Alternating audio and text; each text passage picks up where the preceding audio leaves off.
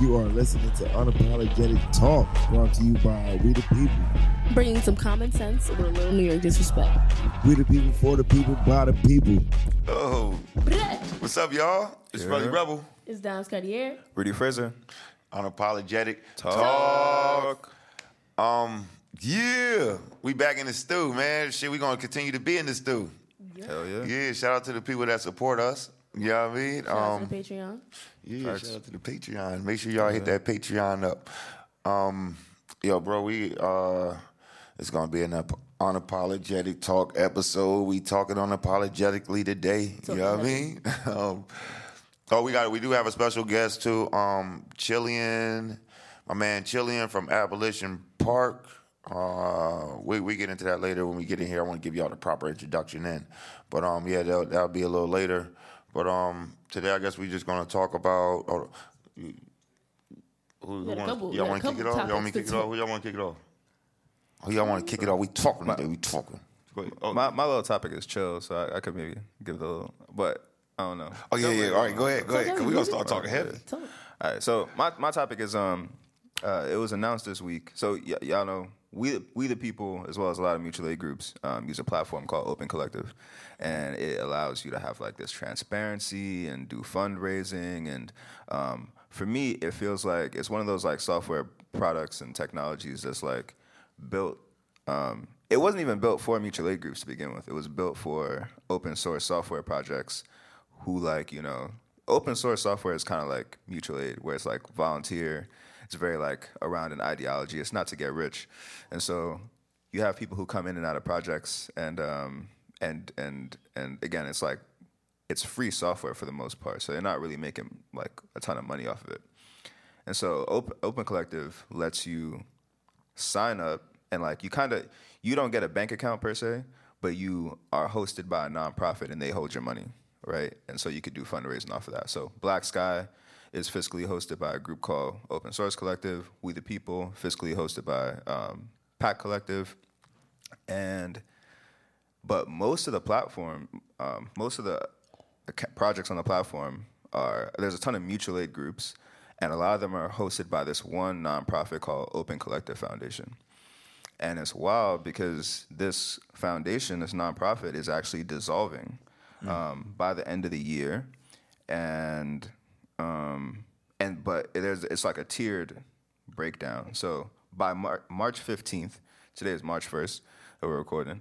By March 15th, any group that's fiscally hosted by the Open Collective Foundation won't be able to take donations anymore. And by the like mid-year, they have to like move their funds, and then by like September, the foundation will be fully shut down. And it's bugged out because 600 groups from all across the country are fiscally hosted by them, including some that like I'm affiliated with, like Bushwick Item Mutual, and it's a tough spot for groups because, like ultimately like the finances and donations are kind of like the lifeblood that keeps a lot of these groups going, because the revolution ain't free. But like a group like BAM, they get like $250,000 in donations, that are just going to be like cut off in 2 weeks. Whoa. And they got to find like new nonprofits. A lot of people are like scrambling. I was actually just on a call with our comrade Marissa, because again, Pack Collective hosts We the People, and so she's talking to a few different groups from like New York, Philly, different parts of the country who are all trying to find a new home.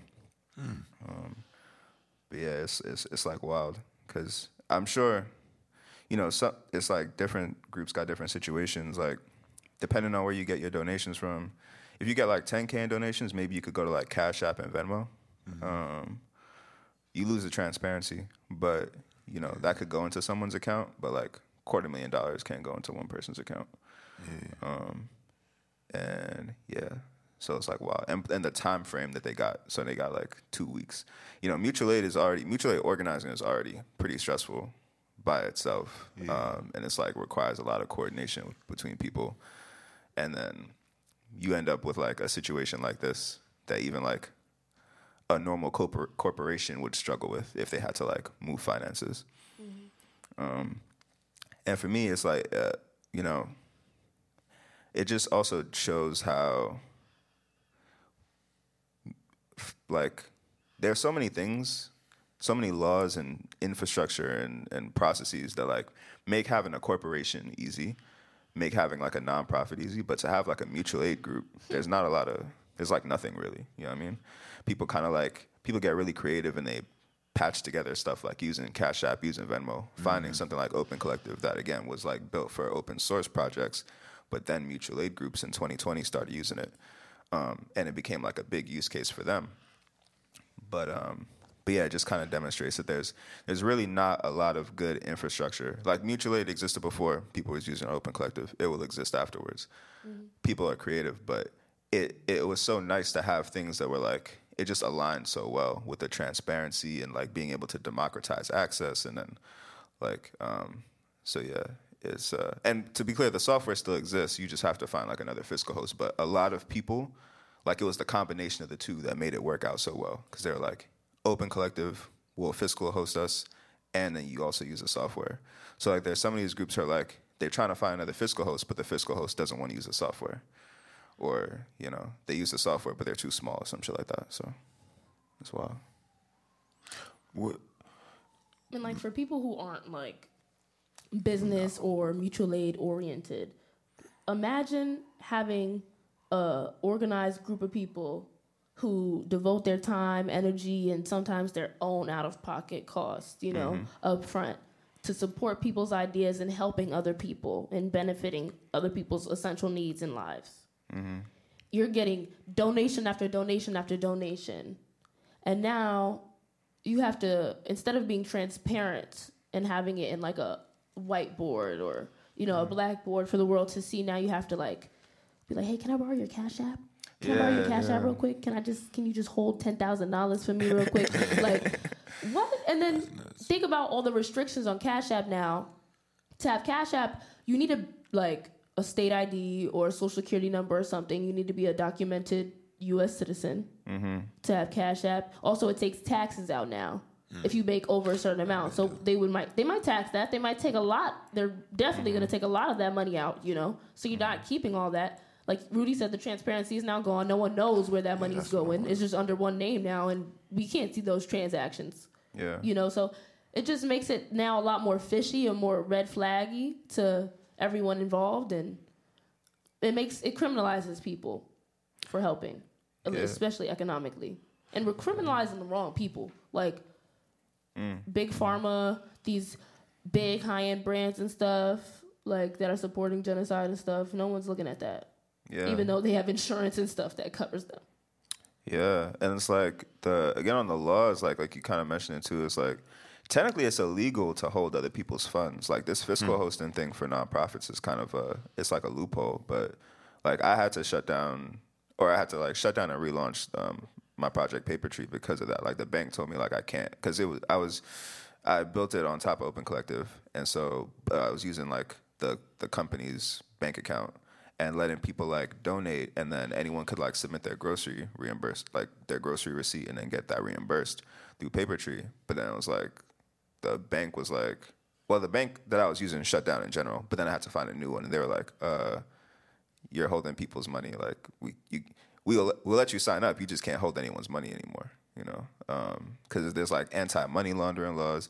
When you dig into that, like that is ultimately rooted in like the war on terrorism, the war on terror. Because it's like there's all those know your customer stuff rules came about because it's ultimately the U.S. government trying to protect money and like its own financial interests, and doesn't want money going to people that it doesn't like, ultimately.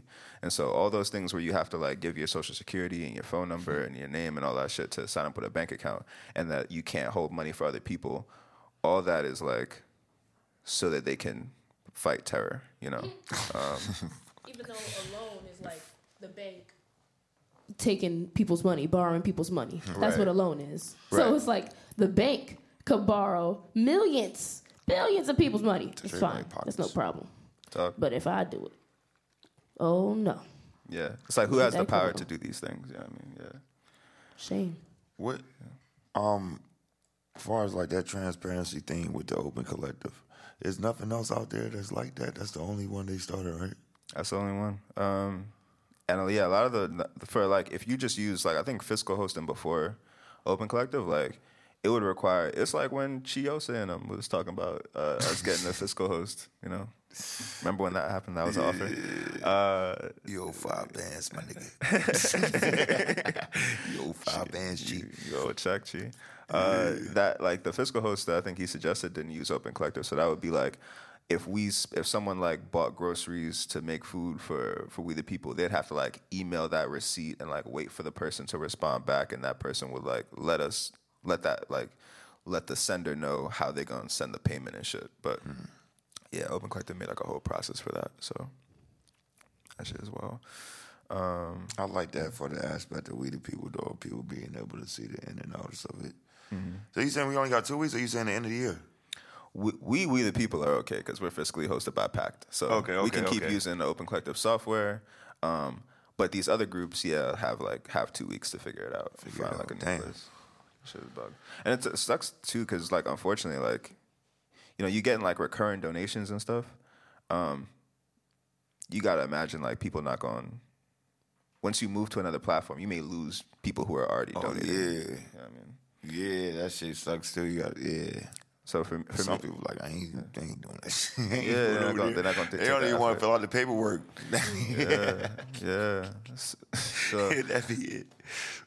So it feels like a big blow to mutual aid groups. So hopefully, if there are groups like Pact Collective is like open to applications and we're like really close with them, but I personally worry that like they're just personally worried about the kind of mutual aid organizing that has happened since 2020 being greatly affected by that for the groups that are still here and out organizing.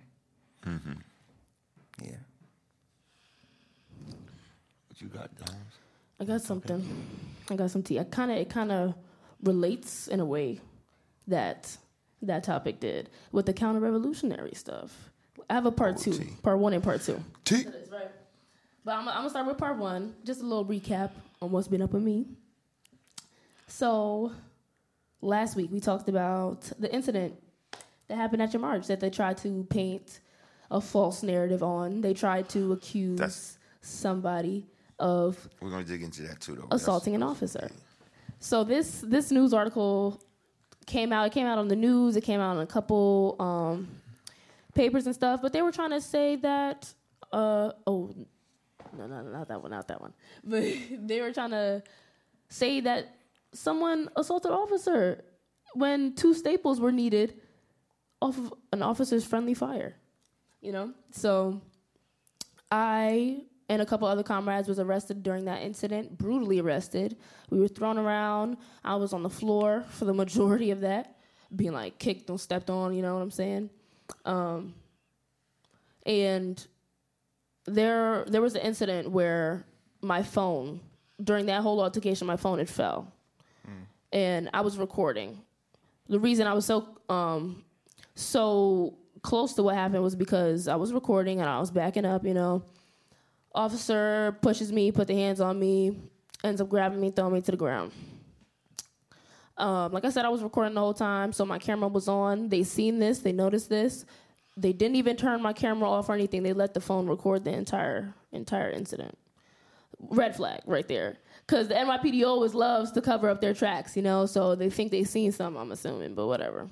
That's what I'm thinking, the intuitional thought in my head, right? Tracks. Right? They would have tried to cover up their tracks. So they put the phone in my pocket, whatever, but I noticed when I'm being arrested, they separate my phone and my stuff from me. That's also another red flag. They never usually do that during an arrest. And moving around and stuff, they're whispering to everybody that the person right there, that person assaulted an officer. That person assaulted an officer. I'm in the back of the car like, what? I ain't do shit. I just got assaulted. You know what I'm saying? So who was saying that? The cops? The cops, when they were passing me around and stuff, they were insisting. They was like, that person assaulted an officer. That's correct. Bullshit. Like I said, I was the one assaulted. But anyway, got released and everything 6 hours later. And I get let out. I get let out at like 2 a.m. you know, my community and everything, we are solid. We are good. We always show up for jail support and always show up for each other during anything. And they did that on purpose. They did a strategical move where they lie. They tell you that your comrade's going to be held. They're going to be sent to bookings. They give you the runarounds. They lie about the precinct or whatever. And they told everybody that I was going to bookings, which I wasn't, because I was, instead of the assault charges that they had tried to push, I only got charged with resisting arrest, which is a PL 205. Bullshit. Resisting arrest, you know, there should be a probable cause for arrest, but there wasn't. So all that's, like I said, that's all I was charged with. And they gave me a court date and everything, but when they released me, they had my phone. And this is the first time I've been arrested. This was the sixth time I was arrested. And every single time the charges dropped because it's protest related. And they know I'm out there for the right reasons. But they took my phone, released me at 2 a.m. There's nobody outside. I'm like, how the fuck am I supposed to get home? It is pitch black outside. You know, I have no sense of direction right now. And it was traumatic. It was traumatic, but it was also like biggest red flag. These niggas are not here to protect us. So, but I don't know. I got good karma. The luck was on my side. Like, I manifested my ass a Uber home, a safe ride, and I walked like a good 3 blocks, and I was just like, I walked into these 2 drunk people. It's like, side note. And I was like, hey, can you tell me where the train is? Like, they was like, are you okay? What happened? Where you trying to go? I'm like, downtown. I'm trying to go downtown. I was already downtown, though, so they was a little confused. They thought I was the drunk one. They thought I was like, I was like, no, I'm straight. I'm good, you know? People just stole my phone, so I don't know where I'm going. And they ended up calling me an Uber. They said, do you need an Uber? They got me an Uber home, so I was all good. Fortunately enough. Right? I was like, yo, like, the universe know I wasn't in the wrong in this situation. But, yeah, after getting back home and, like, contacting the precinct and everything, they said my phone was being held under investigation and I wouldn't get it back until I showed up and to I think it was 100 Center Street, something like that, like the courthouses, and they said I had to get a DA release and speak to an attorney. And I'm like, oh, y'all putting me under investigation. Like, you know what I'm saying? They're trying to find something on me. Like I said, they kept the camera rolling, you know? But I didn't do anything. I didn't. I was the one assaulted. So I'm like, all you're going to see is y'all beat each other up. They were reviewing their body cams and everything. All they saw was them beating each other up. You know, that's why they let me go. And it's just very, very counter-revolutionary to me. And I know the cops aren't a part of a revolution, obviously. But for people who claim to serve and protect, who claim to be out here for the greater good of the people, why are you causing us to be the most unsafe? Like, why are you causing the most harm to our communities? So, yeah, I'm just like, that was wild. I ended up going to court. They said, yo, you're good. You're on the good list today. Like, you don't even need to sit here and talk to nobody. Go ahead home. Just take this paper. Just take this paper. You're good. It's going to be expunged off your record because you have no record. It's like, it is resisting arrest. You know what I'm saying? Yeah. And so they gave you your phone back? Yeah, gave me my phone back, but they gave me my phone back the day before court. They held it for 10 days and like. So what do you think they're doing during that time? They're trying to get into the phone? Yeah, they were trying to get a warrant to get inside my phone, look through it, but they didn't get a warrant because like you have to be suspected of a crime. Right. Like, I wasn't. Probably a more serious crime than just resisting arrest. Like, with no probable cause of the original arrest. So they're just like, and even, I wasn't even resisting either. So I'm just like, this is crazy. Like, when they grab me, I'm like, oh my gosh, here we go again. Like, they're going to try to spin a narrative. But then when the cop, like, was seeing the news and everything, I definitely knew they were going to try to hold my phone for longer. I did speak to an attorney. I got that DEA release to be, like, pushed, but I didn't get it until, like, a day before I was supposed to. And I'm like, I'm a creative, you know? I'm an activist. I'm an organizer. I need, at least sadly, in this day and age, I need a cellular device. So that was very like strategic. That was very like premeditated. They was like, ooh, that bitch did what? Take their phone. On some like adult punishment shit. Like adult timeout. Like, how dare you take off? And I just paid that bill too. I'm like, damn. Yeah, that's the worst. Damn, like I ain't paying, you know what I'm saying? So, it's like shit, just waste my time and money. I used to think like I don't know, before, I guess even just growing up, I thought of the NYPD as this like very sophisticated, like kind of like scared of them. You know what I mean? In the regard of, I always thought of like law enforcement as this like the panopticon, like I don't know. I thought they like knew everything, and it's like you could make the like tiniest slip up, and it would be a wrap for you. But it's like they're pretty incompetent. They're dumb people at the end of the day. You took someone's phone for 10 days and you failed to get a warrant. It's like they just be grasping for straws, and also to a degree like this, like as you meant, like you're an activist and a creative. Like it's not, you're not a violent criminal or something. You like know, to be trying to like you're ultimately just gonna find, even if you got the warrant, you're just finding a recording of your actions as the police. You know, and the defensive-ness and just smallness of the NYPD is it's surprising at times. Plus the like police union, all the things that they're like PR that they try to do. PR terrible. Yeah, like they try to make themselves look good. They get upset if anything makes them look bad, and they're just ineffective in even how they respond to some of these things. And I swear it don't got to be this way. Yeah. What's up, brother? Come on, sit down. Join us in. Yeah. How you? What's up, yo? Yeah. Hey, what's up? Good to see you, man. Yeah, I'm doing well, that's man. how they go. Yeah. Yeah. What's up, y'all? Yeah. Doing good. Nice. Welcome. Thank All you. right, I this is our appreciate brother that. Chillian. What it is, y'all. Up in the spizzy. Yeah. All right, yo. Yeah. All right, let me. All right, you just got in here, so Yeah, let me go give you ahead, the finish up with y'all. I mean, All right, you know, I'm gonna finish up what we talking about, then we're gonna get right into you. Don't. All right. I'm just. Yeah. Yeah. It was interesting. I was. Already, Yeah, word. All right. So look, what I want to tell y'all about what happened when we went to the Messy Jesse house when that shit happened at Dom's. Yeah, they tried to charge Dom's with an assault, right? All right. This punk right here, pull that punk up. Pull that punk up. Pull doofus up. Yeah. Look at that punk. He juiced up. That's before I thought he was juiced up. Like I thought everybody said he was juiced up and shit, and I thought he was looking like that because maybe he had busted his head already and he was just wired. Like he was wanting to get some action, but he didn't bust his head right there. He was just really juiced up. Now I want y'all to play this first video because that's what he looked like when we first rolled up on him. But I want to tell y'all what happened was they came outside that gate. They locked up a little dude with a frying pan first. They locked the man up with the frying pan. No, not this one. Not this one. They locked the man up with the frying pan. Go down. It's the video where they look like they rushed. Go scroll down some more. Nah.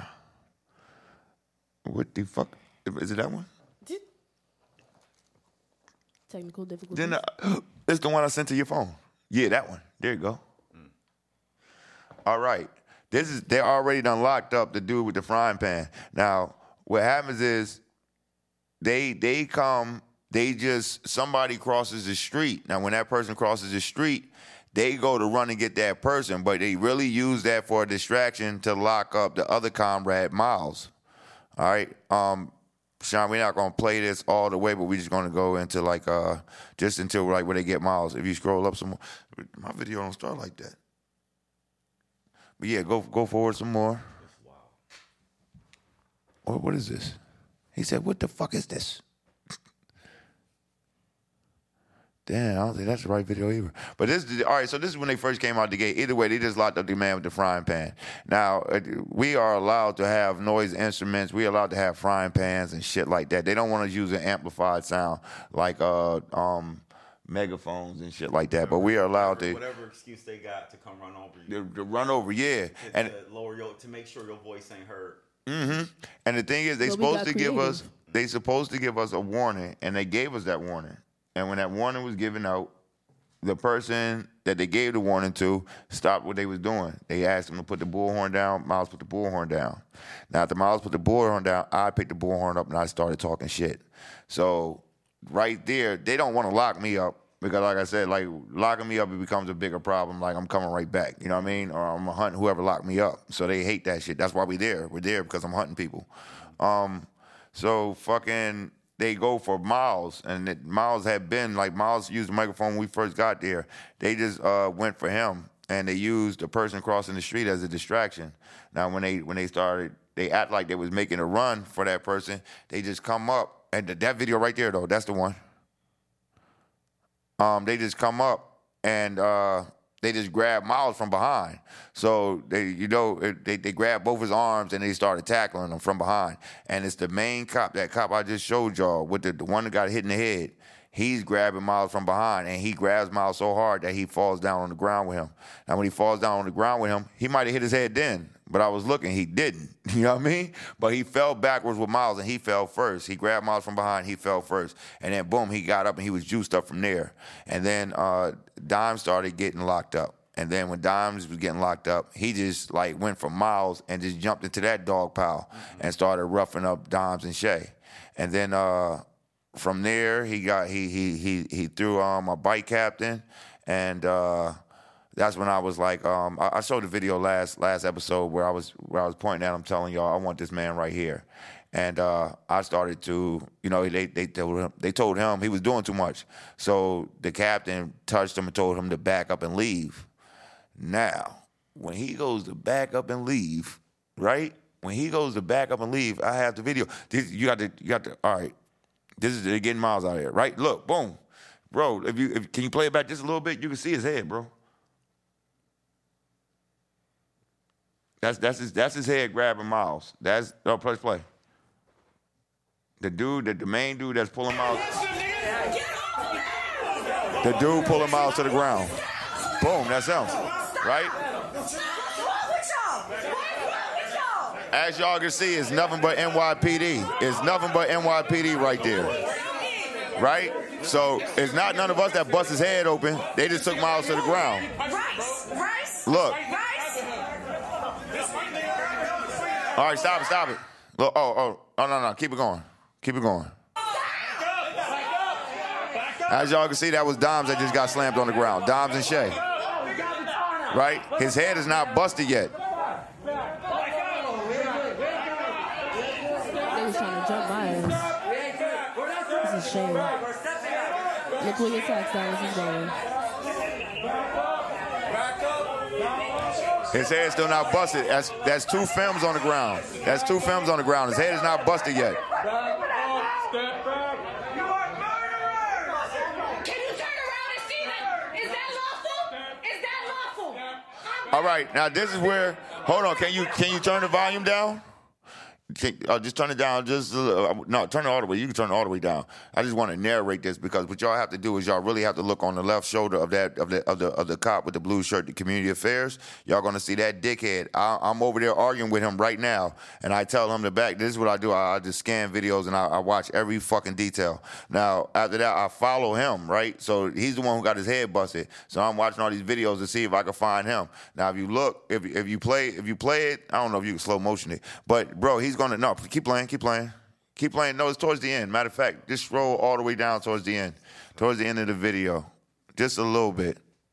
No, right there. Yeah, right. See, you see him right there. All right, do y'all see that nigga? Try to press. Oh, that's him going down. Oh, you see the head? That's him.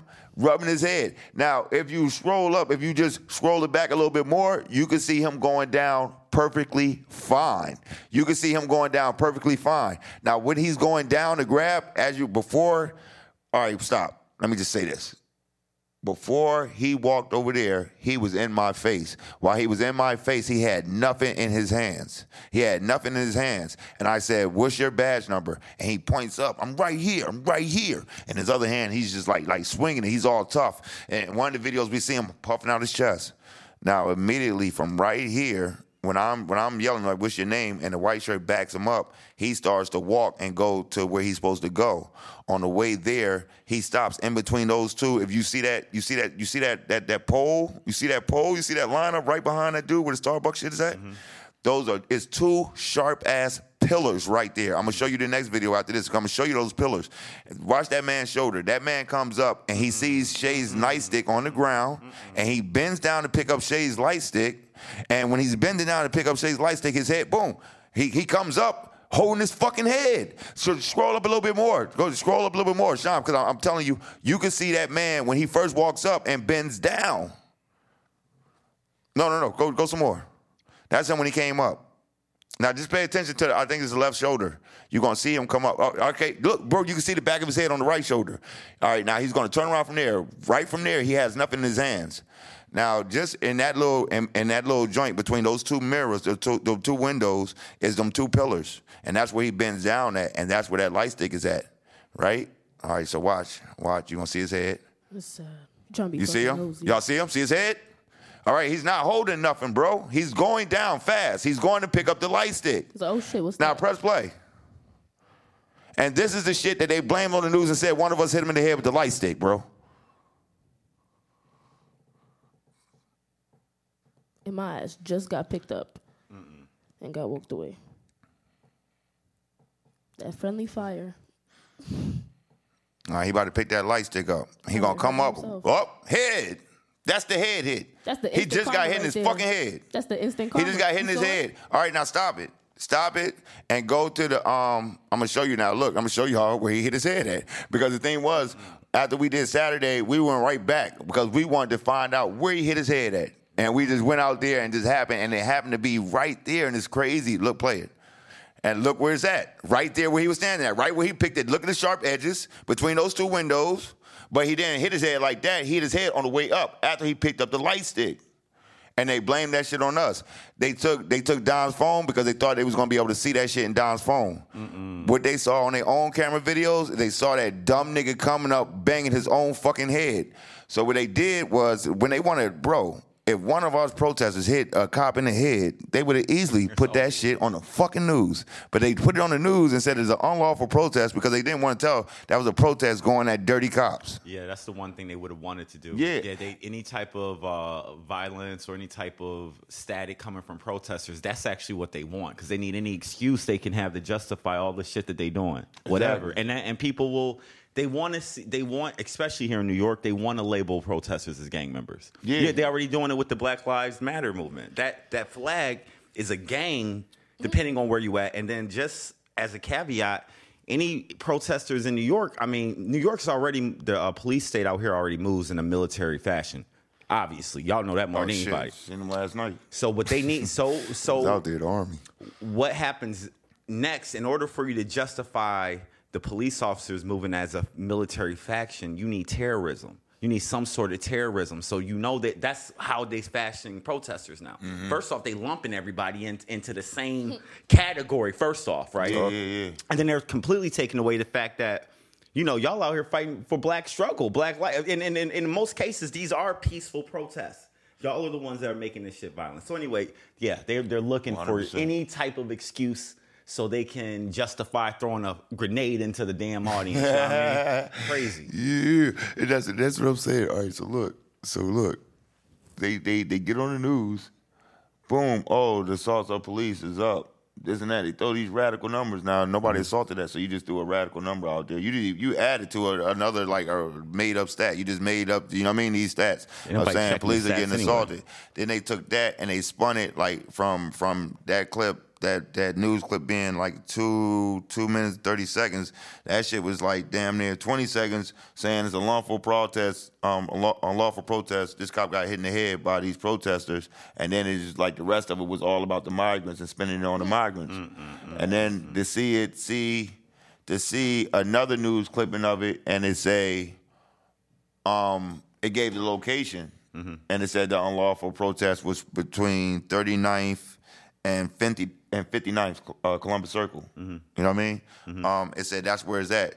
Now, I think the People's Forum, they do the Palestinian marches. They always go to Columbus Circle. From that to that. Okay. They do that, bro. They always leave from 34. So it's like they almost try to put our shit on them. Like make people think, boom, all right, that's a Palestinian march doing that because they didn't want to spin it to like, boom, they're protesting dirty cops. You know what I mean? You can't put that on the news, bro. I hate to say it, but I mean I'll say it though. Like we're the reason why there's the marches out here, especially for Black Lives. That's the reason why anybody even knows how to really march out here in the first place. Yeah, all right, you already understand that. Heavy. And that is also, for the flip side, that's also why the police have been able to how can I put it? Fraction against us in such a well way. They learned a lot of shit from those protesters in 2020. When we pulled the cameras out, they started pulling the cameras out. When the bikes came out, they brought the bikes out. Like they learned a lot of that shit. Now they're flipping it, and now they're stronger on this end right now. A lot of these people coming in don't even realize that. Yeah, they learned a lot of their tactics that they're using now. They learned that shit in 2020 because they needed something to fight us with. Yeah. Because when they was coming in, we already had cameras on their ass. We already had the bikes on their ass. We had the numbers on their ass. We had the calls on their ass. We were making demands, calls, and all that shit. Yeah. All of a sudden now they got cameras and shit. It's like they're making calls and it's insane. It's really insane. Yo, I wanted. All right, yeah. So let's get into Chillian. Let's get into you real quick. Yeah, talk heavy. All right. Yeah. How long you know Chillian? I think we first met like 2016, 2015. Yeah, we known each other for a minute. Yeah. But like, life is long, gang. So it's like I think this is like pre-2020. So it's like more around our mutual friend Sabrina and the Slap Collective and Remy Rouge and like doing like open mics and poetry. And like I remember, I think we were at a kava bar back then. It was like Sabrina was. It's across the street. Oh yeah, that's right. That's right. Yeah. Hell yeah. Oh shit. And yeah, Sabrina was working on this project called Resist My Exist, and it was like this website for a bunch of her projects. And so I think that was we like built the website at the kava bar, and so it was like kicking it alive. Much love, yeah.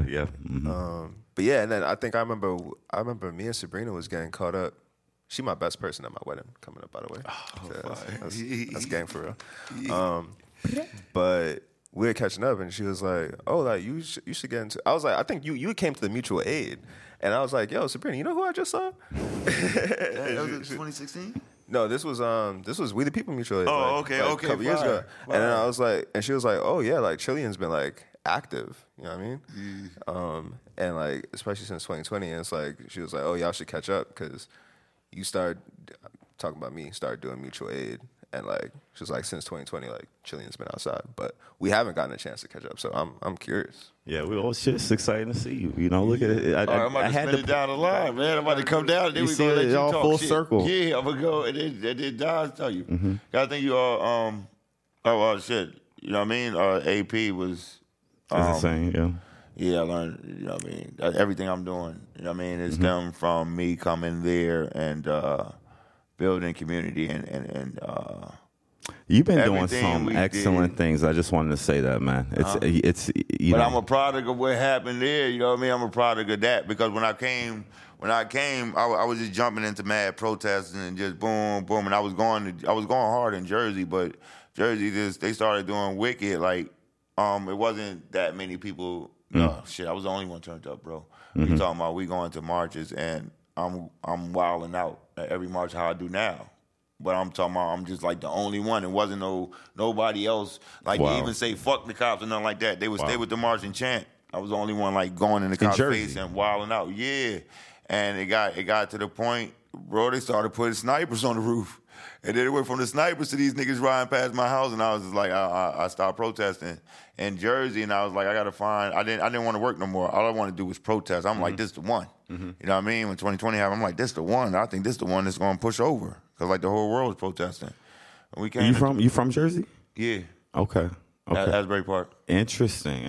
Yeah. And you was already doing this out there, and then when this came about, this gave you this. It was almost like a platform for you. You was already kind of prepared for it. No, I wasn't even. I mean, you can't get prepared for it, but I mean, Yeah, I don't know. You know, when I first came, I didn't know all the politics and shit, so I just tried to get behind, all the people that, you know what I mean, thought that they had a direction and try to push them. I never tried to, like, you know what I mean? And then when it just kept going to where I started saying, all right, that person not really trying to do this, or this person is out here for this and that. I was like, all right, when they locked me up, then boom, all right, now y'all gave me something to go at. Mm-hmm. You know what I mean? I came out here fighting police brutality. Y'all just locked me up, said I had a knife, and locked me up for 2 days just for nothing because I was getting on y'all nerves. You know what I mean? Mm-hmm. Then y'all released me, and then y'all put me on probation. All this shit for a knife I didn't have, and they knew I didn't have it. Mm-hmm. It was just them. They knew I was coming from Jersey, and they wanted to stop me from coming up here. And instead of you know what I mean, folding and just staying, I turned up more. I started a whole movement. So that's what I'm saying. Like, but that's what I'm saying. Like, yeah, it was like just all right. So coming from Jersey and then coming to AP and then seeing motherfuckers like this 24/7, we holding this down. Boom, boom, it's all community. Seeing niggas fight, and then boom, nobody got hurt or killed. The shit, we still cool, and them motherfuckers be laughing by the end of the night, and niggas talked it out, and like all the teachings and learnings and the mutual aid there and shit, like you didn't have no food, you know, and I wouldn't eat the food because I had money, and I was just like, boom, these are for the people, right? You know what I mean? But it was just like the whole thing. And I mean, so I'm reminiscing as you're telling me all this. Like, so go ahead. Oh yeah, definitely ate the Now food. I got the whole. So and then afterwards, like I was doing some, like, you know what I mean, some turned up fire shit. It was just like, yeah. So after that, it's like I just kept my momentum and aggression going from, like, I just kept that energy, you know what I mean, from what I got, and I just kept boom, boom. And I'm coming from Jersey, so it's nothing. I didn't come out here to live. I didn't come out here to find a job. I came out here to strictly do this. That's why I'm like, boom, all the way in. You know what I mean? And that's what I would say, like, the difference was. I'm proud of y'all, man. I'm proud of y'all. I love what I'm seeing. I love, and I know that it's, I know how hard it is. And I know how, in this society, the ones that, especially coming from the space, the ones that do the work are the ones that aren't being helped. You know what I mean? If someone is giving you $20, someone's giving someone $1 million to do some dumb shit. You know what I mean? Yeah. So expect, you know, in those spaces, it was a testament of what can happen through people. But even more so, it needed to be a testament of what can happen when things get bad, when shit get rough, and we have to, like, start taking care of each other. And this is the reason why you don't get a lot of help, because black folks got to we kind of have to help each other because we understand each other, right? We have other entities that are taking things out of context, just as the shit that you was just showing us, as far as homie hitting his own head and trying to blame it on other protesters, et cetera, et cetera. They don't even understand our energies. This is why we have to be able to help ourselves, to come to our aid of ourselves, because we understand each other. So that space was a big learning experiment for everybody. And I think when that boy broke off, I think it sent a lot of teachers out there in the world, like yourself. You know what I mean? Some people stayed in New York, some people didn't. But the work that y'all are doing out here, all of y'all, I mean, it's impressive. It's impressive because it's easy to do when all this support and shit's coming in. But I seen niggas doing shit, you know, when no one wanted to show up. I seen y'all out there when no one wanted to be there, and when the cameras are not on. You know, that's when we were seeing a lot of the shit. When there were no support, cameras were not on. Yeah. You know what I mean? So, and even in my experience from, like, growing up in New York, like I said before, Harlem native, like, experiencing houselessness at a young age. I was houseless at 16, and growing up during COVID, during the time where people realized, like, going to high school, like, when people realized they can't depend on the government, or they have to start finding these interdependent, like, solidarity relationships amongst their chosen families. It was crazy time. But that also made me realize, like, coming outside, at least seeing Abolition Park, seeing real revolutionaries on the grounds, like, putting time and effort into achieving a better world, not just, like, saying it and wishing it, but acting upon it, that was groundbreaking for me. That was, like, eye-opening. And, like, even, like, prior to Abolition Park, like you were saying, like, I always been doing the work, always been trying to curate safe spaces for my community, people like me, like, just so we can feel safe, like, black people, queer people, trans people, the youth, like, to feel listened to and heard and feel like your needs are met, your wants are met, you know? Like, just practicing that is important, but actually speaking about that is important, but, like, putting it into fruition. That's what I saw at AP. And seeing how criminalized it was, seeing the heavy police presence, the, like, what was it, like 6 a.m. or 8 a.m. raids and stuff. I was just like, oh, wow. The fact that it wasn't as documented as you would expect, like looking at the history books and shit and seeing the pictures and stuff and how many people was there, and, like, seeing the news now and how many people was there, it makes you think, like, what is all the shit that they didn't take pictures of? What is all the shit that they didn't record, you know? Seeing all the shit that happened here that wasn't documented, or, like, the narrative was misconstrued, you know?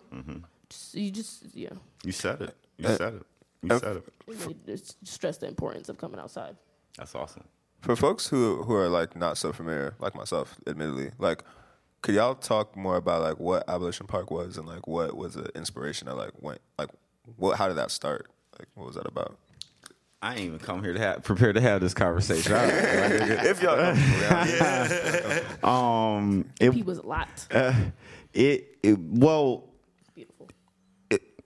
Yes. How can I put it? It started, you know, this started in City Hall. It started off as the occupation of City Hall. Abolition Park started after the occupation of City Hall stint was over in the space. So basically, there was an unautonomous zero cop zone, zero help zone. It was only being helped from the people from the inside, and this was done in the middle of City Hall, right on the police's front doorstep. This is the most gangster shit I've ever seen in my goddamn life. I never seen no shit like this in my life. Straight right? out the movie. Yeah. Right. They just went right up to the doorstep and said, "We stay here from now on until shit's different." Yep, that was it. We live here now, so I don't know what y'all want to do about it. And y'all can watch us, but y'all can't come across this line. You know, I don't like that watching shit. I used to make them niggas turn around. I used to make them turn around and look at the bridge, bro. I didn't play that shit. I used to wake up, yo.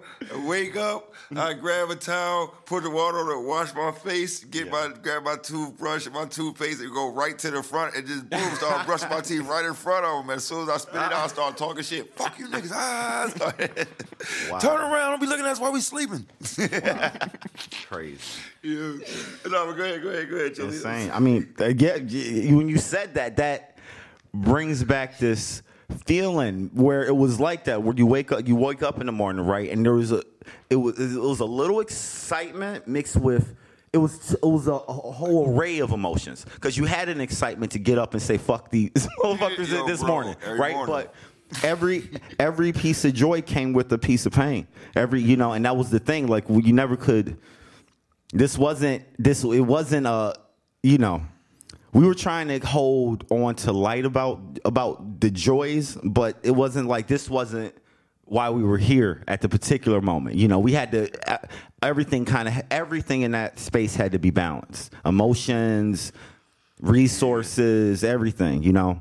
And the whole point of, like, the Occupy was we were trying to show examples of the people power and how possible it is to reclaim the land that was once ours.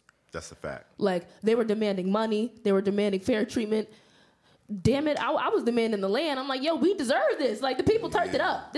We painted it. It was beautiful. Like, it was 100% right. It was that floor was the food immaculate. brought in all the the artwork. Oh my god. And you're right. That particular space, I forgot about that. We were trying to demand that land. Like that just for and for more than one reason.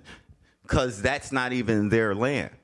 You know, It's African burial ground. It's African burial ground. So shit. it wasn't even the fact that we're demanding it. We're trying to, it was essentially trying to reclaim or what this would look like. And also it was really, back in the day. You remember that shit? The British occupied that shit back in the day when they first started protesting over here.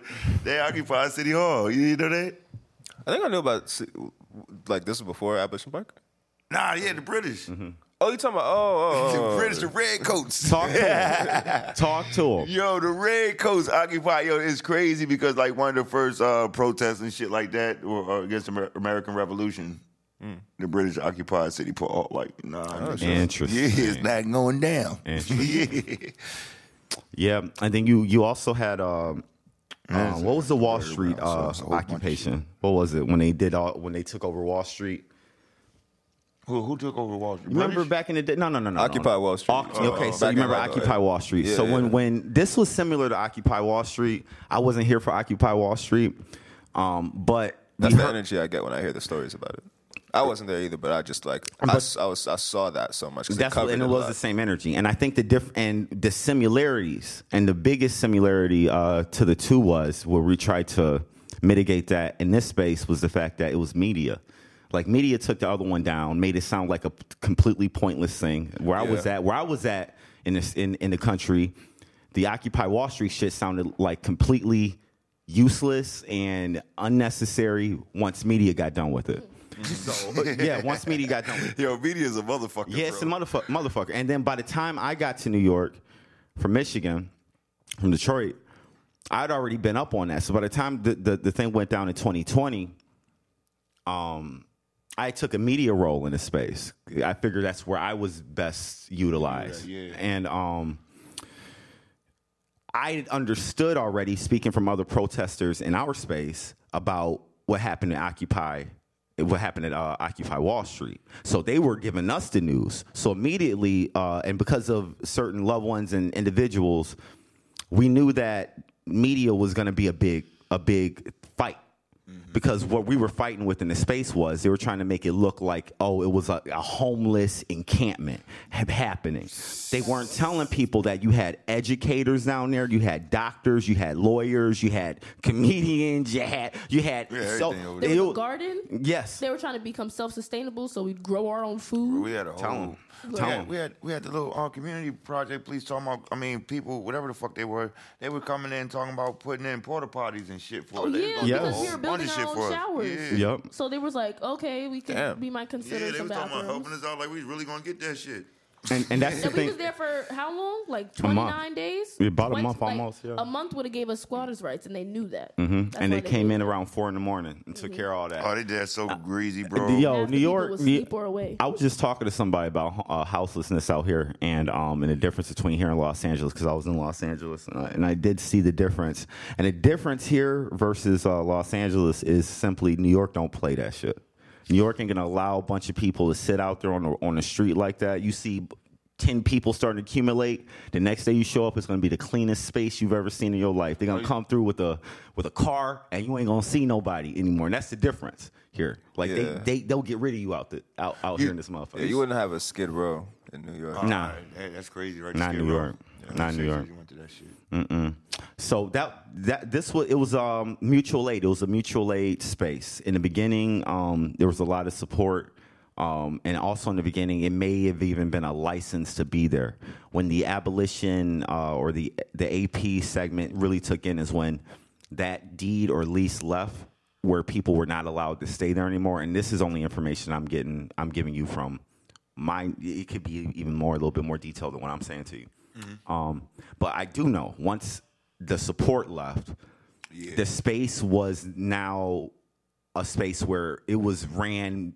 There was no deeds, no leases. It was really there from the blood, sweat of the people who wanted to stay there and fight. Yeah. The food didn't look like it looked after a while for a split second because people actually had to stay there and fight, regain support, regain shit. Yeah. And that's honestly, all of it was work, but that's when you really had to see what you were up against because it wasn't just the fight. That's when you start to see like if I'm going to use an apocalypse analogy or a zombie analogy, when you're watching like Walking Dead or whatnot, and they're fighting. That's my show. Here we go. And love that show. there we go. And, okay, so check it. So when they're fighting against the zombies and shit, in The Walking Dead, the people became each other's enemies more than the zombies. You know what I'm trying to say? The zombies became a backdrop, and it became like trying to. right What's really the true enemy here? That's Is a your fact. enemy someone who looks like you?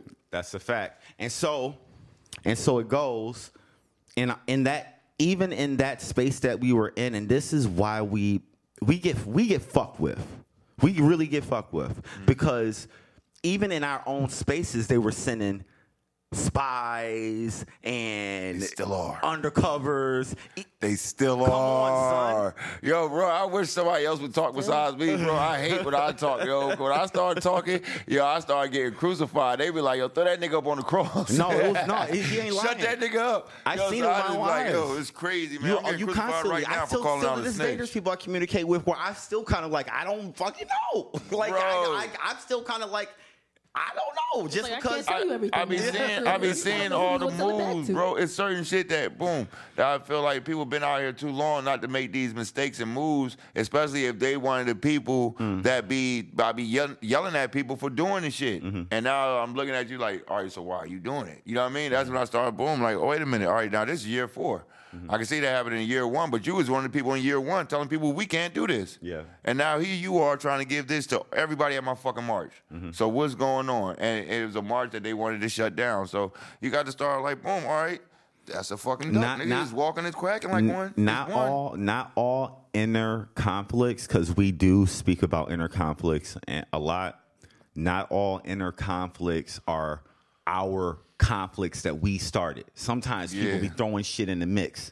You know what I mean? So that's important to know, because we do be feeling like our biggest issues is ourselves. But if we're looking, and I'm not to micro or macro this black issue, right? Because I understand, but we do understand that we have a lot of conflict within our community, but we do not give heedance to the fact that it's because we get fucked with a lot. We don't get left to ourselves, man. A lot of time, and when I say that, I mean they send niggas in here immediately to disrupt that shit. And we have to take credence into that too.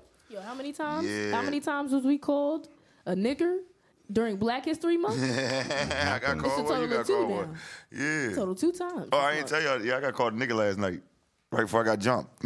It was nuts. Yeah. Talking about that counter-revolutionary shit. Yeah, but that's that's what I feel like too. Wait, what happened last night? Yeah, I got jumped. Yeah, this movement is like what you were saying, like with the movement, bro. It's not the zombies, goddammit.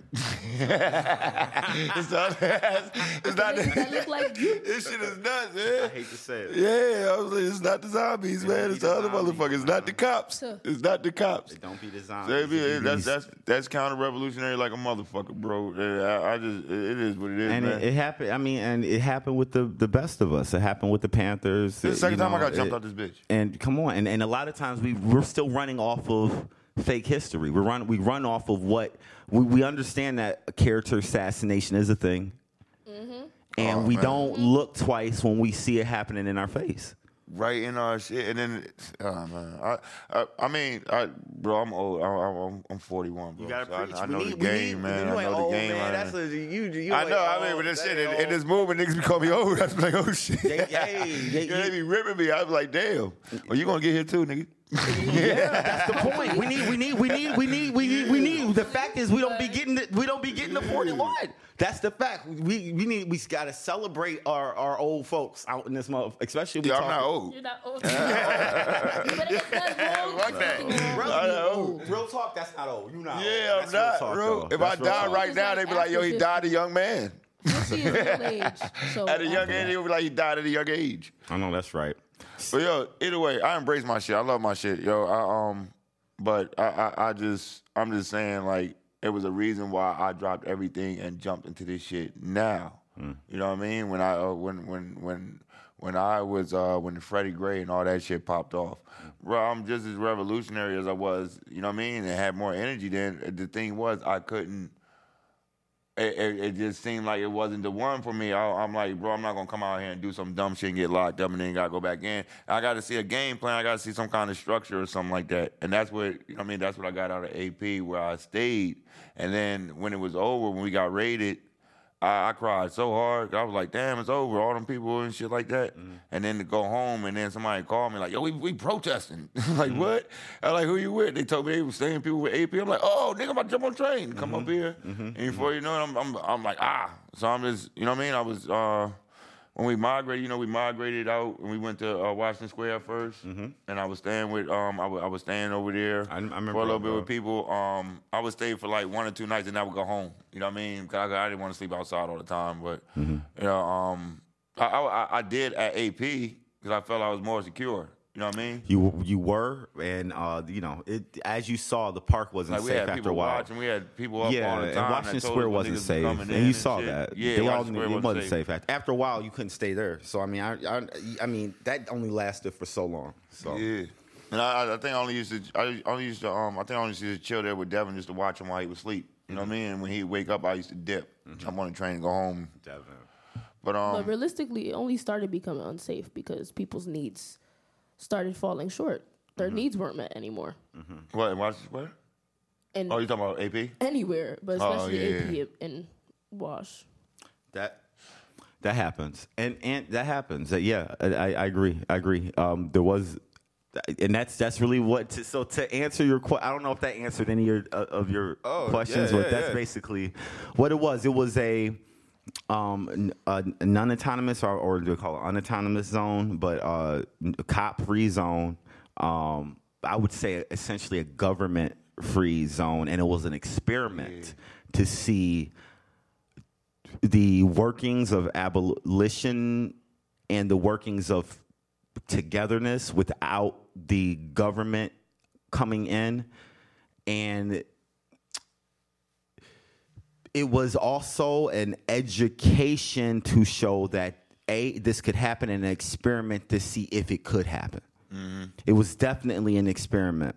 No one would have said that in the time, but we were learning a lot. There's a lot that happened there that I didn't even know that was possible. So that's what was going on. Because in this society, the one thing is, if you are speaking about abolition, the one thing people want to know is, if you're going to start talking about no prison system, freeing everybody, did you say everybody? Or everybody? That's really everybody? What's good, If we're talking about, helping each other, caring for each other, et cetera, the first question always is, okay, but who's going to do that? And how is it going to happen? Who's going to take care of all these things? And then also, if we are sitting here also making demands from an entity, but not willing to put in the hard work and labor ourselves, how real are we? So this was a real testament. Like, we'll do it. This was basically everybody going, fuck it. Get out the way, we'll do it then. Because y'all ain't doing it. So we'll do it. Now, not only are we going to do it, we'll do it right in front of your doorstep and show you that how that it can be done. And that's really essentially what it was. Now, with that being said, it was a lot of shit popping off. Wasn't as easy. I don't know if anybody thought it was going to be easy, but it wasn't easy. But it wasn't impossible. And so I think that's the narrative of the story. But you wouldn't get that through media, because media went through and just said it was a bunch of homeless people. When I'm sitting here looking at doctors, I'm in space. And that's why we had to go and we had a whole media thing. We had to fight people. We had all types we had everything, bro. And so then the fight became fighting the media. So we wouldn't allow media in the space unless they can come through and speak, unless they had access from us. They couldn't even come through. I'm talking New York Times. But ultimately, New York Times is what is the reason the space had to go, because of a article that they put out about this space. You don't know about, so I do when they were coming in, a couple of articles. We let the New York Times in, and we were strictly watching them, and they were speaking to us, and they promised us a fair article. And they came in, And we let them in. They met a bunch of people, interviewed a bunch of people. We showed them some of the inner workings of what was going on, but we had like strict guidelines with them. And the last minute, they sent somebody. They switched the person that was coming in that we had to deal with. The last minute, they switched her out with somebody else that we did not know. So on the day that she was coming in to do the final stuff, they switched her out with somebody else and sent this dude in. When he came in, he acted like an assistant for her, but he was her replacement. So when he came in, he just came in and did his own story without all of the backstory that we were coaching this lady. We were showing her, we were holding her hand, showing her all of the things. And so the day when to take the pictures, all of that shit, they switched her with somebody else. And he came in, he didn't know anything. And he came in, did his thing, and we're thinking that he's an assistant, so anything's gonna get followed back up with her, et cetera, et cetera. Also, we became comfortable with her, so we felt like we could trust her, so we can also trust someone that she co-signed. But this is also a thing. This is why we were trying to fight so hard on the media aspect, because we saw it coming. We just didn't know they would go like that. They would hat trick us. They hat tricked us.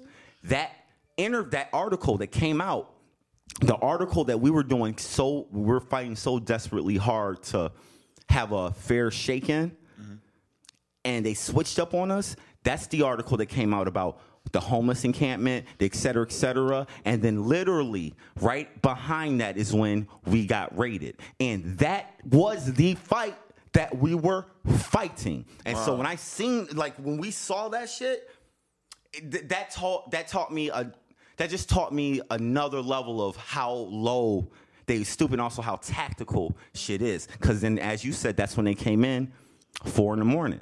That was another strategic thing, because you coming in at 4 a.m, everybody's asleep. No one can see it happening. Bro, it was worse than that. They turned the trains off, and it was raining. Very interesting, and nobody knows about this shit. They turned the trains off around like 11 o'clock, so people that was there, they started bouncing, and it started raining before they turned the trains off.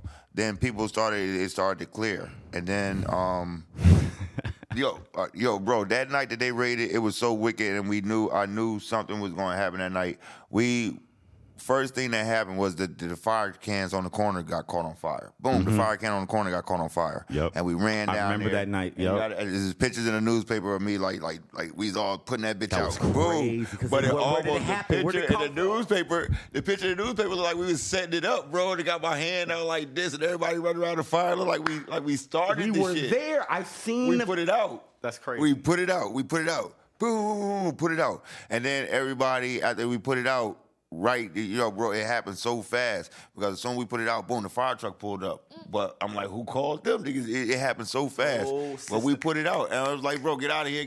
And we knew that, boom, they wanted to do a whole bunch of shit to shut us down. They tried to say we should do the fire cans and all that shit. So everybody went back into the park, and we started talking about it like these are tactics and shit. And while they was doing that, I think I went outside and I started cleaning up the shit. And I started cleaning up all the shit. And when I'm cleaning it up, it started to rain on it, so it made it easier to pick up all the ash and shit. And I got ash and shit all over me. I had white shorts on, but I had the ash and shit all over my shorts and shit. I'm throwing it in there, and I just looked at the cops and shit, because it was cops sitting right across the street. And I'm like, who y'all let come over here and do this shit, bro? I'm like, y'all watched it? You know what I mean? Like, y'all watch somebody set this trash can, y'all gonna blame it on us? Yeah, it's going off. And then I went down the street, and I started yelling at the other cops. And one of the cops was like, shit, it's almost over. And I was like, what? And I started barking on him. And I started barking on him because that was the first time one of them niggas ever said, bro, we was there that whole time. It was every once in a while we get one of them to say something. But this dude, bro, he just had so much mouth. And I was like, what the fuck is going on? I'll probably be right back. Ran across the street, grabbed some niggas. Come back over here. We started riling his ass up. He didn't say nothing. And his boy had told him, like, to be quiet. Then somebody came over there and told him to move. And then shit, they turned the trains off. It started raining, they turned the trains off, and it trickled down to that little bit of people. And I remember going to sleep. I don't know if you remember that NYC March tent. We had that crazy dude. We used to call him OG. I know. And he used to always do that whisper shit. And I remember being asleep, and I know exactly. I remember that nigga shaking me, bro, and him being like right here in my face, like, they're coming into the back door, like yelling in my face and shit. And I sat up and I looked, and bro, they busted through that shit. It wasn't no warnings. It wasn't. They ain't play no LRAD. None of that shit, bro. And boom, you see the gates and shit go flying up there. I seen they run through and tear Joker shit up first. You know what I mean? I'm just like, oh shit. And I remember grabbing. You know what I mean? I had to get the comrade out of there. I was there that night. I ran into you. I was ran there. into y'all across the street. Oh yeah, well, we was there. I was we homie that you call OG. As I said, I ain't come prepared to have these conversations, but that was to say the least. It was a very epic. That was a crazy ass night. I don't want to say epic and interesting like that because it was low key fucked up, high key fucked up. Because it did happen at 4 a.m. It happened exactly as you said it. The interesting thing about that is no one wanted to hear him out. He was running around trying to warn her. Because he was always talking crazy. He was always talking crazy. But that night, that shit, he was right. Because I remembered I wanted to. I don't want to go through it, but yeah, it was you ain't say nothing wrong. It was that's. It was an interesting night to say the least. Helicopters, we have footage of all of that shit. Yeah. The mowing the whole place down was crazy, man. Moral of the story: fuck the New York Times. Yes, and they know that we still got beef. But here's the other issue: don't you ever lie on the community again? I'm gonna sue y'all for character here we go. See, there's beef right here, guys. Character defamation. I'm serious. Well, I'm not playing. Gen Z is not playing. It's get back time. You're not about to be playing with our name, with the respect of the people. I don't understand. Where in your heart tells you? Where in your heart does it tell you? Let me go after the people who care about people. Like, you don't want to be a vigilante. You don't want to, take from the rich, give to the poor. You're like, nah, fuck everybody. Them niggas going to hell. Like, karma's real. Yeah, like to y'all's point, like, journalists shape the popular imagination. They are how a lot of information gets to, like, the rest of the world. And they do have a lot of power. And the New York Times in particular gets held accountable, or is recently being held accountable for a lot of their coverage on trans people, on Palestine. So almost kind of strikes me as not a surprise to hear how they covered Abolition Park. The tactics, like, the cops raid early in the morning, like, that is like a tactic. They do that on purpose to just like catch people off guard. But that other stuff y'all talked about is wild. They'll raid. Just because everybody's out there protesting right now, they don't just deal with you inside of the protest space. They find out who you are. Yeah, FBI's been like asking people questions. There's like. Yeah, they'll follow you home. They'll take you. They'll take you. I mean, the fact is, if you're out there protesting, you have to watch you do got to watch yourself. They don't just figure out who you are through the line because you're dynamic personality, and they're seeing that people are going to follow you, and then they're going to follow you right outside of that protest space. They'll follow you right home, and when you don't got a bunch of people with you, they'll do that. And then also what they'll do is they'll harass the people that you're with as well. Like friends, people, other spaces that you might go to. You got it. Yep. They'll do all that jazz. Just while you're out here making a name for yourselves, like you will get. They are trying to fight to put that terrorist label on protesters. And once they do that, and this is New York City, you already know what they do with terrorists. And this, I haven't been to, you go to some countries, they walk around with the machine guns on them. Yeah. That's also New York City, my nigga. They be like that in Times Square, my G. With the machine guns on for no reason. No reason at all, son. It could get lit. Now we talking about, now they just waiting on a label. They waiting on a label. And just so they can justify all of their tactics and maneuverings and movements. And that's the other thing is we speaking about the police or the police state or police society, there's a problem with it. And that's all we have tried to say. It took somebody standing on a nigga's neck for 4 hours, being recorded with the person screaming, "Get off me!" for anyone to take it half seriously. Because even then it wasn't taken fully seriously. It was all for it to be taken half seriously, but. The conversation started way before that. That's just what got some people's eyes on it, but that's a really unfortunate thing to have happen for people to start to get interested and just now start to lose interest. We actually are coming in a time now where niggas have forgotten that that's even been a fucking thing. So that's what we deal with. And then when we're coming into a place where your elders, we start talking about old folks, your elders are the ones that pass down the information and the knowledge and stuff like that. COVID, systematically, they separated everybody from the elders. If anybody had anybody in an old folks home, in a hospital, and anything like that, you couldn't even get to them to see them.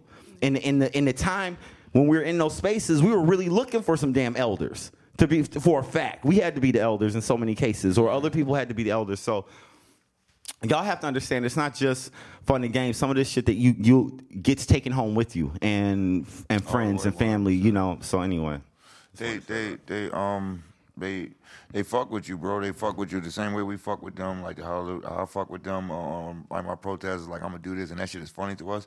That shit is funny to them when they do that to us. When they know they can fuck with your life, and they was doing it to MLK. You know what I mean? They knew he was he cheated on his wife, so they would characters, you know what I mean? Giving her shit to go at him, to fuck with his head, anything to stop him from coming outside and doing what he's doing to distract him from doing it. And that's where it fucks me up, because sometimes I don't be knowing if it's them or if it's really like the person, or if it's like, am I like, all right, do I need to sit back, or like I be like going through it with every goddamn, you know what I mean? Because I'm paranoid out this bitch. I hear you. Especially when you come out, the only people I'm not paranoid with is like we the people because they came for the fucking mutual aid. I didn't meet them through no protesting shit. Right. That'd be the difference, you know what I mean? Right. These is people that boom, that's coming to just actually do the work that I'm not meeting on these streets that I gotta worry about. The people that come up to me and just randomly, like, you know what I mean, or follow me and do all that. And bro, I know they got about like 3 or 4 motherfuckers around me right now. I just haven't figured them out. You know what I mean? I know they always got somebody around me, bro. You one of these cats that we definitely, you know, all three on this panel, 3 individuals that need to be protected, and that's just a fact. It's just a fact. There's things I don't say. I won't even say up on here. There's shit that I probably would say off of this thing, just because of how key I am onto it. Because I think if you're gonna be smart, there's something about stomping out a spark before it turns into a fire. Yeah. You know, you already understand. They real good at stumping us out before we turn into fire. So bro, I just got jumped last night. Y'all, I just got jumped last night. Some other shit just happened. You know what I mean? Bro, I'm hunting a dirty cop. I'm on his ass, and I know where he live at. They can't stop me from going to his house. I don't think all this shit is a coincidence. All this shit has happened to me, or the whole fucking community turned their back on me just this fucking fast, and all this shit with like that. When I started hunting this motherfucker, I don't think it happened like that. And I know it's dumb, bro. I know it's dumb. But I just want the people to wake up and realize what the fuck is going on. Like, what's wrong with us, bro? But it's not that. I just that's why I've been on my P's and Q's, and sometimes, you know what I mean, it takes me a minute to sit back, and I got to go back and think about shit over and over again. It takes me a minute to open my mouth now. Before, I used to just do it as soon as I get the hunch. But 9 out of 10, my hunches used to be good. You know what I mean? But now I just, you know, I even said in my story, from on this point, you know what I mean, I do for the people. I think I do good work. I think my team does good work. And that's the only people I need to like surround myself with. You know what I mean? That's where I'm at like right now at this point. Yeah, like just to protect myself. You black voices, man. I mean, all y'all doing some great work. Y'all doing the Lord. Y'all are doing the Lord's work. Yeah. Y'all doing the only job that means anything. To be, if you want to ask me. So I applaud it. Is this the mood of the show usually? We start off with... Hell yeah. Oh, no, we already started, man. We've been ripping. That's the shit. We about to be... that's like our flashing lights, like... Ling, ling, ling. Nice. But we do our call-outs, and this is... Bro, I'm pretty sure we're going to have you up here because like we got to pick your brain again some more. I'm around, you know, maybe y'all picking on some less traumatic things. What else is popping? Yeah, I was going to say before we get out of here, is there any, just a whole space for anything? Because you was mentioning, like, is there anything you did want to kind of share before we get out of here, any messages or anything Myself, you want to give folks you had brought up Bree, Sabrina, another, individual who I would say is definitely one of my good friends, one of individual who has shown me a lot and a lot communities a lot. But what I really wanted to say is like one of the most important things about the space that I learned was really the power of some of the biggest leaders I saw were black women and trans in these spaces. I don't want to say it. When it was dark, those were a lot of people that rose up, and I got a privilege to see and admire. And I always like to dish it back out like that because a lot of times we're the voices. Sometimes I'm not even gonna say we're the voices, but even like I don't like for myself to I don't want to get confused. Like I saw what was going on out there, so I always want to dish it back to the women and the trans individuals in the space that were doing a lot of work that you can't hear about because you're saying what was going on when some of the lights were shut off. A lot of times some of that shit was going on. So I say that to say that. Yeah, I say that to say I saw a lot of strength when the lights were out, not just from men, but also from women alike, and depending on what your pronouns are like, and even depending on what your skin color was alike. I did see a lot of things rise up. I just say that to say that the power is in the fucking room. It's really in the room, and we seek media for our knowledge.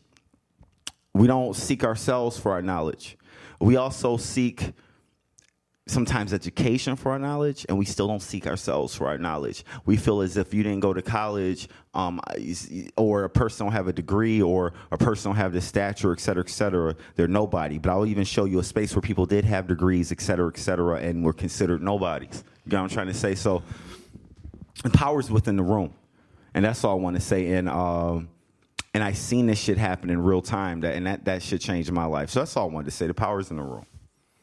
And thanks for the education and the learning, and fuck the police, talk, et cetera.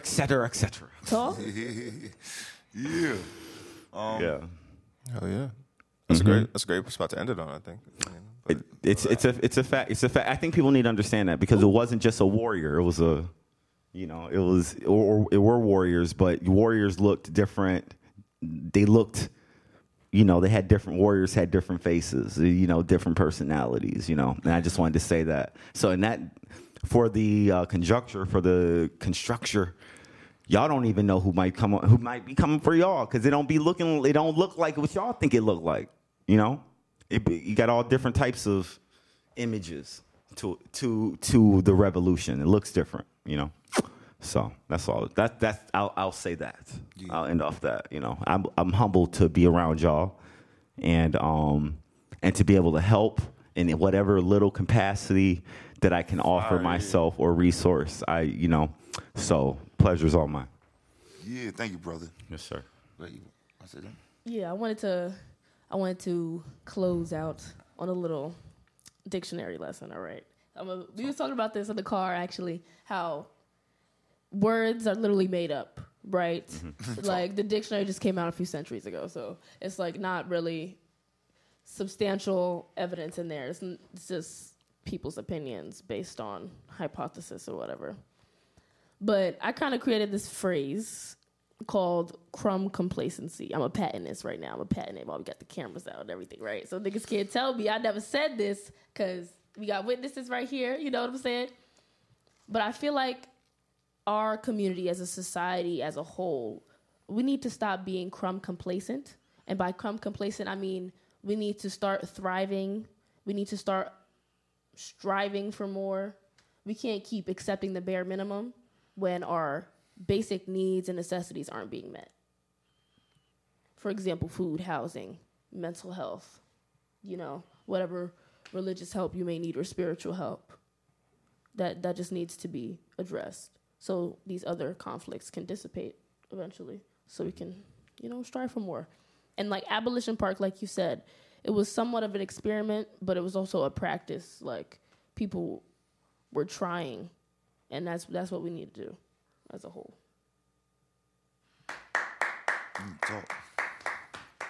So, all right.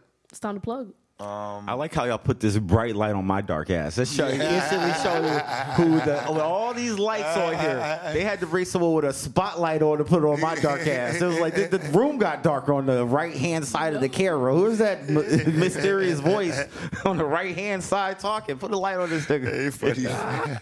Appreciate Right that. in your face, blind him. It's first slide, right? Thank y'all for that. Putting the light. Y'all are on y'all business as well. I appreciate y'all. I saw the move. I wanted He to said give we that. want to see The you. spotlight was on you. Yeah. The guest spotlight. I appreciate that, but I know it's because I'm black as hell. All right. Thank you. Shit. Oh, where that's at? Where that bottom part at? Yeah. All right. All right. Platform. You want to do Plug in. shout outs first? Yeah. Shout outs real quick. Okay. Oh no. Platform. Plug your platties. Oh. Plug your platform, brother. Chillian Thomas. I y'all can find me Chillian Thomas. I do things outside of this, but I ain't Talk. gotta keep them. Talk? You want to swash? Oh, yeah. Almost every Thursday. Yeah. We've been taking a little break recently. Mental health is important. Prioritize your mental health. Prioritize your physical health. I don't know what's been in the air, like universe-wise, the moon-wise, but like everyone's been getting injured or everyone's been getting sick or everyone's been getting, just prioritize yourself. And that's what we have been doing as a community. So we've been taking breaks recently to have meetings and further solidify our morals and needs and demands as a group, as a community, and then we're coming out stronger to hold accountable and look for accountability and to just look for liberating community, realistically.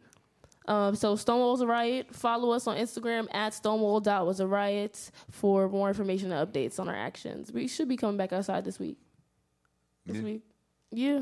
If everyone is well rested, and it's not a dictatorship, it's a democracy. So we gotta check where everybody went. We should be back outside, holding people accountable, applying pressure. Yeah.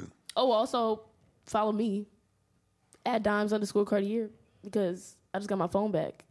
So they tried to silence a black creator. Holding my phone for 10 days under investigation is crazy. That's crazy.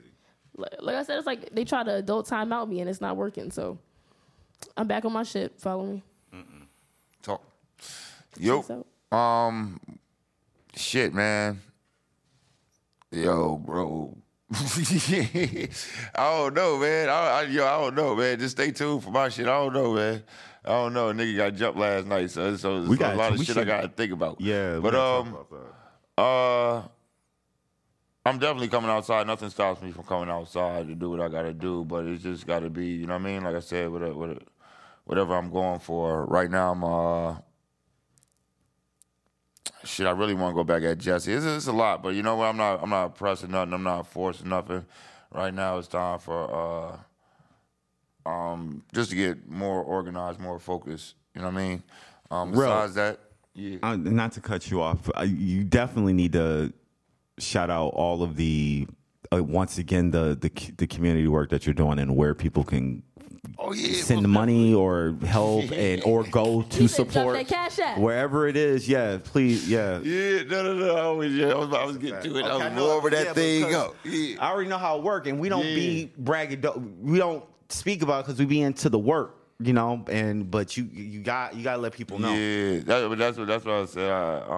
That's also why in the beginning, like We the People, I didn't tie it to my name. I threw a whole joint. I didn't want my name and picture, nothing on it. You know what I mean? Because I felt like I feel like black men don't get no support out this motherfucker, bro. I feel like, you know what I mean? I understand everything that be going on, but I am a black man, and I see and I don't think it's not a black activist out here that gets supported or loved like a black man activist. I'm just talking about as far as black man.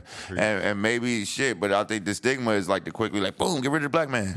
So I didn't put my name on it because I felt like, boom, you see the hate? Niggas would quickly turn around and It's find hard, out. dog, and that's You know what I mean? sad, but I do know what you mean.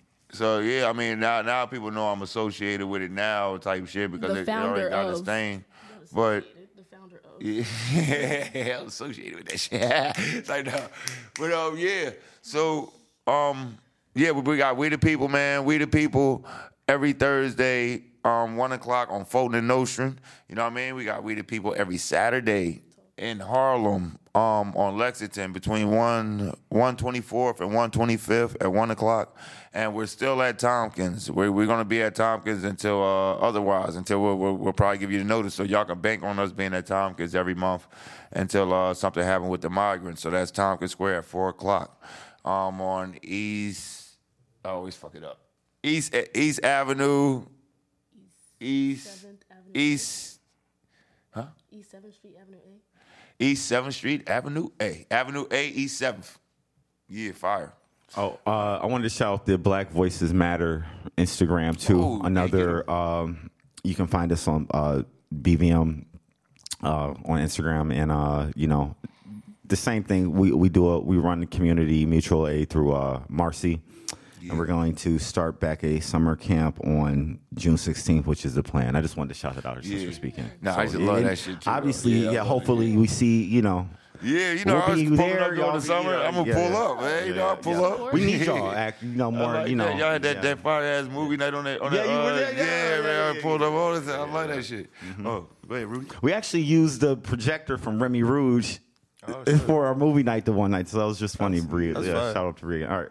Yeah, I actually just go into that. I'm plug Sabrina. Shout out to Sabrina. I would say Sabrina was like the kind of like a role model for me coming up. She got me my start in the tech industry, but then also like imparted lots of revolutionary knowledge on me. And a lot of the organizing, she founded a group called the SLAP Collective, stands for Self-Love, Affirmation, Preservation. SLAP. And they, I think they ramping back up this year for sure. Nice. So shout out to Bree. Pack Collective, another one of our comrades. If you're a mutual aid group that needs fiscal hosting, I think y'all should get in touch with Pact. We can maybe drop that email there for y'all to reach out to. And then, of course, Black Sky, building the Black social network on the Blue Sky app. Still growing, still building. New stuff coming on the way. Blue Sky just got a trust and safety team to the platform, and we having conversations with them on how to make the platform safe and inclusive and to build community online and be able to organize online safely. Yeah. Talk. Yeah. Black Sky, baby. Yeah, and we want to shout out some folks because we already got some people supporting Patreon. We got some donations. Donations on the Patreon. Oh shit. Who we got? Who you shouting out first? Bring it up. Oh, look at Lauren. Yo, shout out to Lauren. Fire. I love you so much. Yo, shout out to Lauren. Oh, I know all these people. Shout out to Grace. Grace is lit. It's lit, Grace. Thank you. Yo, Grace, I don't know if you seen your message, Grace, but I wanted to get you up here. I know you be getting it in with the organizer, man. So we definitely have you come up here for the yo, Grace, what you just invited me to, Grace? What was we just there for the voting of? What the shit just happened with the cops? Oh, the what is it? The Stop Act. Oh yeah. What's it called? The Right to Stop Act? The Right to Know Act. How many stops? Nah, that's the Right to Know Act. Isn't it how many stops? How many stops? Is that with the camera? Stops Act. The camera where the cops got to turn his camera on. I think it's How Many Stops Act. Where, all right, so I'm just going to explain it because I don't know what it is. But I'm just telling you, I forgot what it is. But listen, when the cops, the first level, like when the cops stop, it's not passed yet until I think May or some shit like that, though. It's a little bit later, or July or something like that. But it's not. It's when the cops stop you, he is supposed to turn, like, it is to be recorded. He is to turn his camera on for any stop. As soon as he asks you your name or anything, a level 1 stop, he's supposed to turn that camera on. That way, it'll stop a whole bunch of shit from them harassing you and everything. Like, so from now on, it shouldn't be no cops just running up harassing you, because you should be able to apply for them to, you know what I mean, get their body cam from any stopment. So it's not no, you know what I mean? So no wild shit happens to you like how they do on any other time. Right now, they're only supposed to have their cameras on when it's I think a second or third level. No, the third level. They can turn those cameras off, though. Huh? They can turn those cameras off, though. Yeah, but no, they obviously they supposed to be in some trouble. They try to say it stops. They were trying to say that they have to stop and jot this shit down, but you don't have to jot nothing down. You can just record, you know what I mean? And it's real easy to press that button. And Eric Adams like, oh, they got to do this and they got to do this, and it stops them from getting. It don't stop nothing, bro. They press this shit like it's a, you know what I mean? Like I said, less than a second. They press it. Yeah, shout out to Grace. Grace, you need to pull up here, and then my man Jackie, be with us at Jock. Let me see. He was there yesterday. He brought some cookies. He baked some cookies for We the People, and he be helping us out on Tompkins. So yeah, shout out to you, Jock, man. You gotta come. You gotta come to one of the protests, man. I know you be at the Palestinians, but you gotta come to one of our shits and see it. Yeah, see how the real turn up is. How we turn up. But yo, I'll see you on Monday. Yeah, Monday. Shout out to Lauren. Shout out to Grace. Shout out to Jackie. Keep supporting the Patreon. Yeah, and fire. like, comment, subscribe. All that. Support Black creators. It's a wrap. All right, y'all. Reading it like a teleprompter. Yo, shout out to Chillian for coming through, man. We appreciate you, man. All your work you do out here, brother. Good to see you again. Yeah. It's good seeing you. I'm chop it up with y'all off the thing. Yeah. You know, I don't be I'll be trying not to be too funny when it's be these type of things. I get too carried away. Well, maybe the next show we get to be us and just like we'll do something. We'll here like skied and shit. Have a keep just keep the lights on. For yeah. All right, y'all. That's our time. This unapologetic talk. Yeah.